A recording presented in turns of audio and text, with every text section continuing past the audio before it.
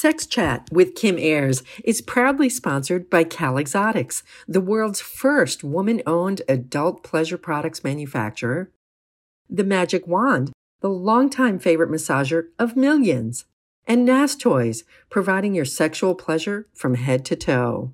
All of our fabulous sponsors' products are available at grandopening.com.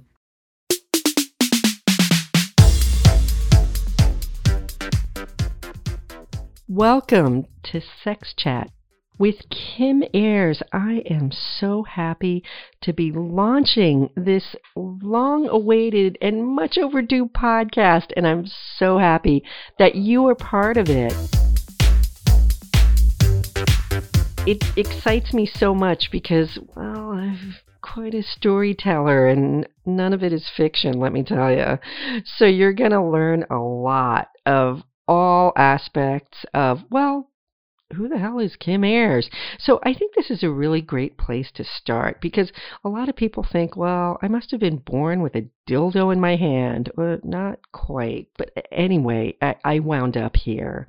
And it's funny because people just think, oh, we must have been walking around and talking about sex all the time. And my family, not so much. So I'm going to give you some background information on who's Kim Ayers, and I can't wait. So here goes. All right. So we're going to go back in the Wayback Machine to that means 1958. Okay. Yeah, I'm 63 if you want to do the math. I'll tell you why people really always guess that I'm much younger than that. I'll let you know my beauty secrets. 1, I'm not married. Yeah, we'll hear about that. 2, no kids. Yeah, that's a concept that has never worked for me. Even when I got my period at 12 years old, I'm like, what the hell? I didn't want to have kids. Stop. Well, of course I had to live my life with it, which is fine. Let's see. Oh yeah, I have a dog. I think that's, keeps you happy and young and moving around and all that good stuff. And I also ride motorcycles. I have 3 motorcycles, but I only ride one at a time. So yeah, I'll be talking a lot about motorcycles too because it's my mojo. It really is. But you're here to listen about sex on Sex Chat. Oh yeah, and one of my motorcycles has a vibrator built into the seat. Yeah, I'll talk about that too. But let's get back into who the hell is Kim Ayers and how did I get into this crazy business? So talking about my upbringing, first of all, my parents, they were born like it's 100 years ago, which is so hard to believe, but true. So my dad was an American soldier in World War II, pretty typical when you're born in 1920, and he happened to be in Europe. And he was one of those American soldiers that got those pesky Germans out of Paris, where he met the beautiful MBA student that happened to be my mom. This gorgeous French gal, fluent in English, just wonderful. And they met and they married. And he said, as soon as I saw her, I knew I was going to marry her. So that's what happened. Swept her off her feet, brought her over to Les États-Unis. Yes, they speak French also. And had 4 American kids. So that's where I started. There's 4 of us. My brother, who I love dearly, who died, which is shitty, but whatever. And then older sister, me, and younger sister. So that's the family right there. So I think a lot of my attitudes around sex and comfort and things like that come from my European half because it's pretty, the Americans versus Europeans around attitudes around sex, it's completely different. And those of you who might be familiar with that would probably be in agreement. So I really think that I was impacted by a lot of that, which is great. The sex thing wasn't really a big deal and stuff. So that's kind of pretty much the roots of where I started. I moved to the Jersey Shore, exit 80. For those of you from New Jersey will know that that's kind of like Berkeley Township. They put a new exit near there, but I don't know that number. Anyway, so Jersey Shore, and it's not like the one that was on TV, although Seaside was where I spent my summers. And yeah, so grew up, and then hey, when I was 20 years old, I went to college for a little bit, and I ended up getting married. Yeah, it was what I wanted to do then. I have absolutely no regrets about it. Really great part of my life. 7.5 years married. He wanted to have kids. I was like, yeah, I think that's great that you want to have kids. I just don't want to be the mom. And everybody thought that was weird that I was giving him permission to have kids but didn't want them myself. And, people think, like I said, that's strange. But if you look at divorced parents, it's basically the same situation. So, anyway, we split. It was amicable. It was okay, all that good stuff. Well, then, oh yeah, I know. I'll just throw this in too, is that the sex thing has always fascinated the daylights out of me, always, and you'll learn more about that. And I had suggested while we were married, well, why don't we try like a threesome? Or why don't we try, I don't know, something else? And he would look at me and go, no, that's kind of weird.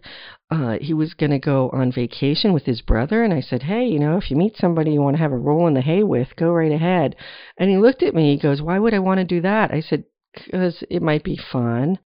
Here's he getting a hall pass from his wife and whatever. So anyway, so we split up, like I said. And then I met this Swedish guy. Oh, the Swedes, pretty comfortable around nudity and sex. And I was like, hey, this shit's pretty cool, just to kind of be acknowledged for that. And I'll go into it several times. Is that you don't need somebody else to acknowledge that. But at that point in my life, that was part of it. And my life changed in 1987, where I met somebody that I affectionately called the Smut Hound, who lived for everything sex. So sex toys, strip joints, porno, meeting porno stars, public sex, everything. And I was like, oh my God, I love this. And that was a life-changing moment because it acknowledged everything that I wanted to do and learn and grow from and take it from there. And like I said, that was pretty life-changing. At the same time, well, I had moved into New England in 1980, and so 88 actually it was. I started working for Harvard University. Yes, that Harvard University in Cambridge, Massachusetts. Another big part of my life. So while I was working at Harvard University, well, I was comfortable around sex and unabashedly and unashamed and everything.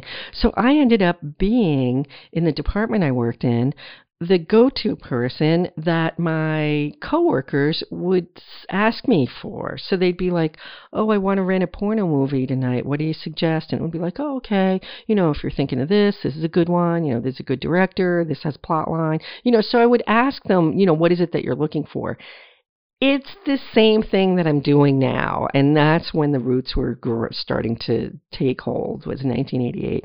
One thing that happened that was very significant was that I had friends and coworkers say, can you take me to buy a vibrator? Well, at that point, of course, it was pre-internet for those of you doing the math, and the only place in the Boston area was the Combat Zone. Now, the Combat Zone, you can just imagine, if you're not familiar with it, the dirty, shameful place that you'd go to buy sex toys and probably get a hustle or two or something like that. Well, I had become so familiar with all the sex toy stores, they knew me in there. And then when I'd go to the stores, I would talk in normal voice levels because that was something, it was people were shameful and just felt dirty going in there, so they'd always whisper. But I'd be like, oh, okay, hey, how's it going? And stuff. So the clerks all knew me and things like that because I was comfortable in these stores. Well, bringing friends there, we'd be like, okay, come on. So I'd pretty much kind of drag them in and then look at the toys and I'd be like, okay, so now what do you want? What do you like? And that's many, many, many podcasts is choosing a toy. So in general, it was like they'd be so nervous. They'd like, let's just get one and get out of here. Which one's your favorite? And I'm like, well, my favorite's not necessarily going to be your. I don't care. Just which one do you like? They were so nervous and hung up. So I'd be like, well, this one. Okay, let's get that one. Oh, sure, and stuff. So I'd get that one. Go to the clerk and then go, oh, is this for the two of you? And I'd flip them the bird and say, no, thank you. just giving my change. So this was a really impactful for me, was to have to go through this all the time, is to be made.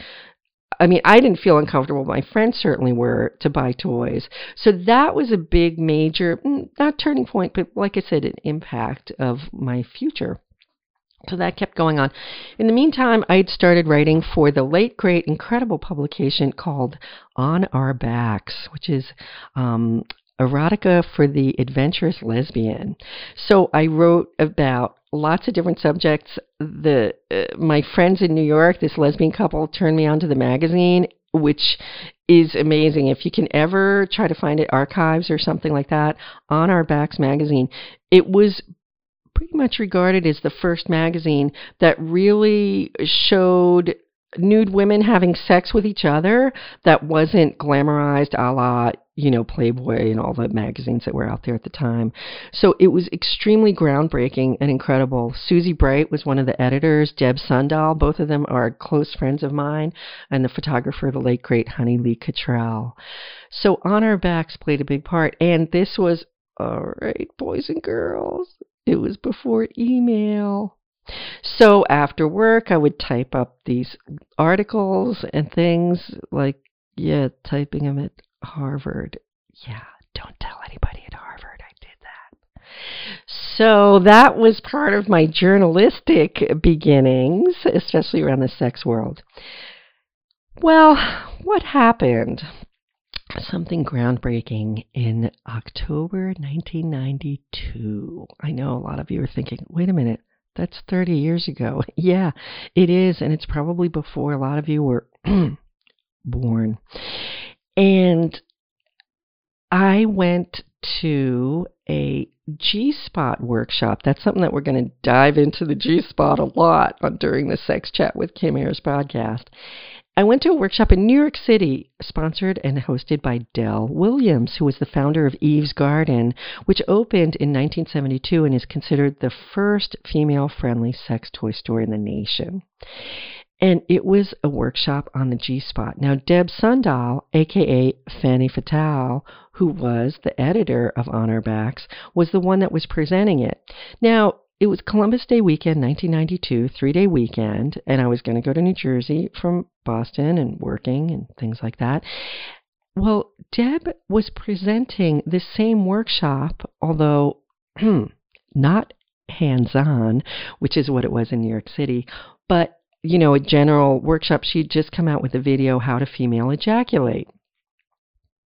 Well, Deb wanted to present it in Boston, and at that time there were two feminist bookstores, one in Cambridge and the other in Jamaica Plain. If you're familiar with Boston, you'd be like, well, yeah, of course, that's where the feminist bookstores would be. Yeah. So guess what? In 1992, neither of these feminist bookstores ever wanted to have anybody present a sex workshop. So where did she end up presenting this workshop? At the gay men's bookstore, Glad Day, because they're like, yeah, sure, come on in, we'll talk sex and the videos and stuff like that. So that's where she presented, and I thought, well, I not to support Glad Day, but I'd much rather do a hands-on workshop in New York City at the home of Dell Williams. So I go there. It was, I guess, the Friday night of the Columbus Day weekend, and it was great. There were probably maybe probably about 15 women there. So she showed the video and things. And then it came time to drop trow and let's look for our G-spots. And you're thinking, you what? Yes, we did.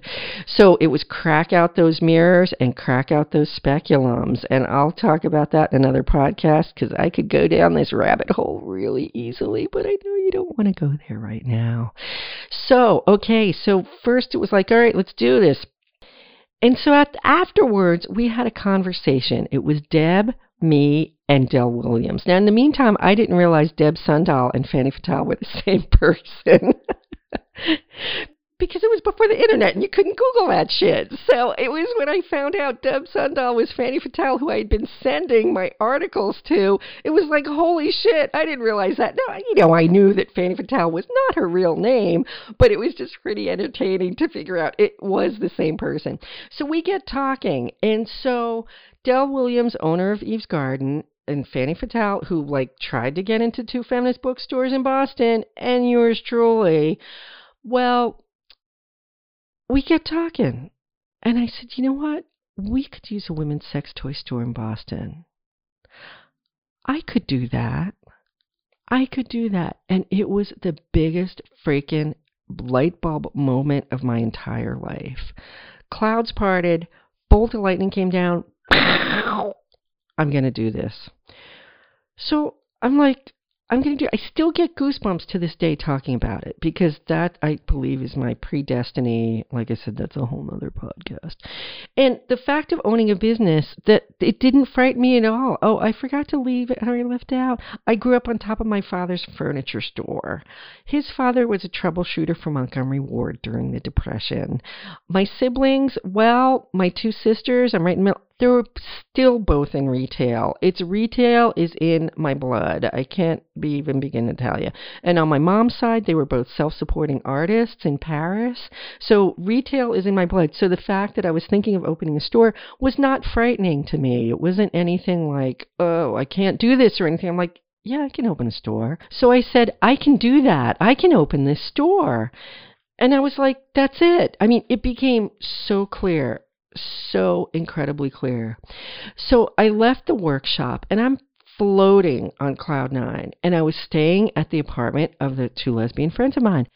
And I said to them, I said, you know what? I'm going to open up a women's sex toy store in Boston.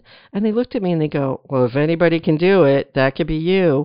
I'm like, I'm going to do this. That was it. And okay, so I've never been pregnant either, which is really weird for a slut like me. I've never been pregnant. I mean, so I guess the whole predestiny of not having children was really in my DNA. I don't know. And I think of all the money I might have saved not having to buy birth control, but menopause is taking care of all of that. I go to my friends. I'm like, that's it. So I continued down to New Jersey for the weekend, and my brother... I miss so much. His name's Bob, or Bobby, or Bubby, if you talk with a French accent, Bubby. So he's always been my guiding light, my mentor. I always say we're twins separated by 10 years. He's going to appear in this podcast a lot because we're still pretty close, even though he's not of this earth anymore. And I said, you know what? After my boss at Harvard retires, I'm going to open up a sex toy store. Now, that was going to be about 4 years away. And, well, my boss and I, we adore each other. He's still here. And I say we're head of each other's fan clubs.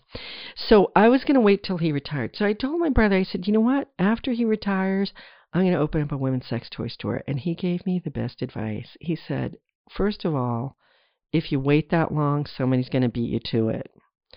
And he said, the second thing he said, where can you get the money, that type of thing. So that planted the seed on that.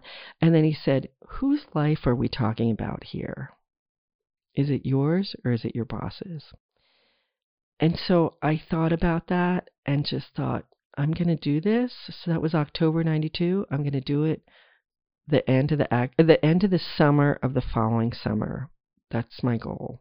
Because in academia, it's, the cycles of an academic calendar. So that was my goal. I said, you know what? I'm going to leave working for him at the end of the summer of 93. Well, there's a whole lot more around that of just, finding a place and things like that. And I'll talk about that more because this is the intro to Sex Chat with Kim Ayers. So that began my journey. I ended up opening my store. Oh, hey, I don't think I told you the name of the store. Oh, okay, I'll backtrack just a little bit. So that weekend I was with my brother and decided to open my store. Like I said, I think it's like when you find out you're pregnant, like, oh my God, what gender, what name, where they're going to go to college, what color their eyes going to be. I mean, all of those kind of same emotions flooded into me flooded into my head. I was obsessed with it. This was what I was going to do. So driving back up the parkway, it was kind of before cell phones too. Yeah, there was a time that we didn't have cell phones. And driving back, I thought, okay, I've got to give it a name. I've got to give it a name just so that I can just have something to wrap it around. So I thought, Pandora's Box, but I think that's kind of negative because if you know the story of Pandora's Box, it's, she opens it up and you're fucked. So it wasn't Pandora's Box. And then I thought the G-Spot, and I really wanted a name that you could say in public without feeling embarrassed about it. So I thought the more I obsess with this, the more I'm going to block it. So I'm just going to let go of it. I'm just going to relax. I'm just going to not think, and it's going to come to me. Well, guess what? A memory that came to me when I was probably 8 years old, and a friend of my brother's, so he was probably 20. We were watching traffic going by on Route 9, which is something you do in New Jersey. And a wedding procession went by, and what did he say to me? He goes, another grand opening. That was it. That's the name of my store, Grand Opening. You get it? You're probably rolling your eyes now going, oh my God, that's so funny. Yeah, Grand Opening. So I called up my brother. I said, the name of the store is Grand Opening. He's like, what? I'm like, no, get it? He's like, yeah, okay. So, when I got back to Boston, I looked in the yellow pages. Yeah, that's what I know. I'm dating myself right and left, but I'm proud of how I am and who and all that stuff. So nothing grand opening like this. I looked, I checked the trademark office because I've actually worked in technical libraries for GAF Corporation and for Duracell. Yeah, I worked in the technical library for Duracell. I know my shit about batteries, okay? So I checked, and so I ran patents and did patent searches, so I know how to work that stuff. Anyway, so there was nothing that was trademarked for Grand Opening. I don't know if you could trademark. Anyway, so Grand Opening, the name of the store. So when the store finally opened in November 93, I had my signs up for grand opening, and people were coming in the store. Oh, that's another part of it. And they said, oh, you still have your signs up? I'm like, that's the name of the store. And when they realized it, it's like, ugh. So grand opening. And then what happened? Well, 1995, another, guess what came along? It's called the World Wide Web and the internet. And, well, you could pretty much get any name you wanted back then. So I'm like, well, I guess I better get grandopening.com. So that's when I got grandopening.com. And that year also started selling sex toys on the web. Yeah, I was one of the first ones. So that was actually right around the same time I opened the store. November 93 was when I opened, and it was November 95 that I started selling sex toys on the web. So much has changed since then, huh? So that's kind of how I've gotten into this crazy business. And, well, just kind of going a little bit more, I sold the store in December '05. It was 12 years having the store.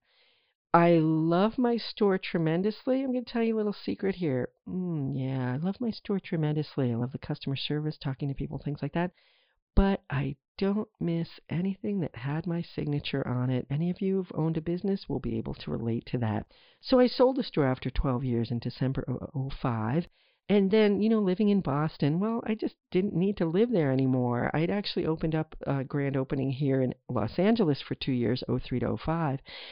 So, and that's a whole nother story. But anyway, I didn't have to live in Boston anymore. And like I say, I've got this addiction I have to deal with. It's called motorcycle riding. So I moved out to California in '06, and then I began working for many sex toy manufacturers. So I know where the bodies are buried. I know a lot of those company secrets. No, you're not going to hear any of the secrets, but you're going to hear a lot about the information about the products and things. So I've worked for major manufacturers. I've worked for a major lubricant company. I've been national brand manager for a home sex toy party. That's a whole nother podcast of all that kind of section of the universe. and how to get sex toys into people's hands in other places. There's all different channels. I've worked, let's see, brand manager for stuff. I do a lot of consulting in the industry. So if somebody says, hey, I've got an idea for a new cock ring, it's like, okay, let's take a look, because I know a lot about the business and how things are made and how to get them made and the costs and just lots and lots and lots and lots of things like that.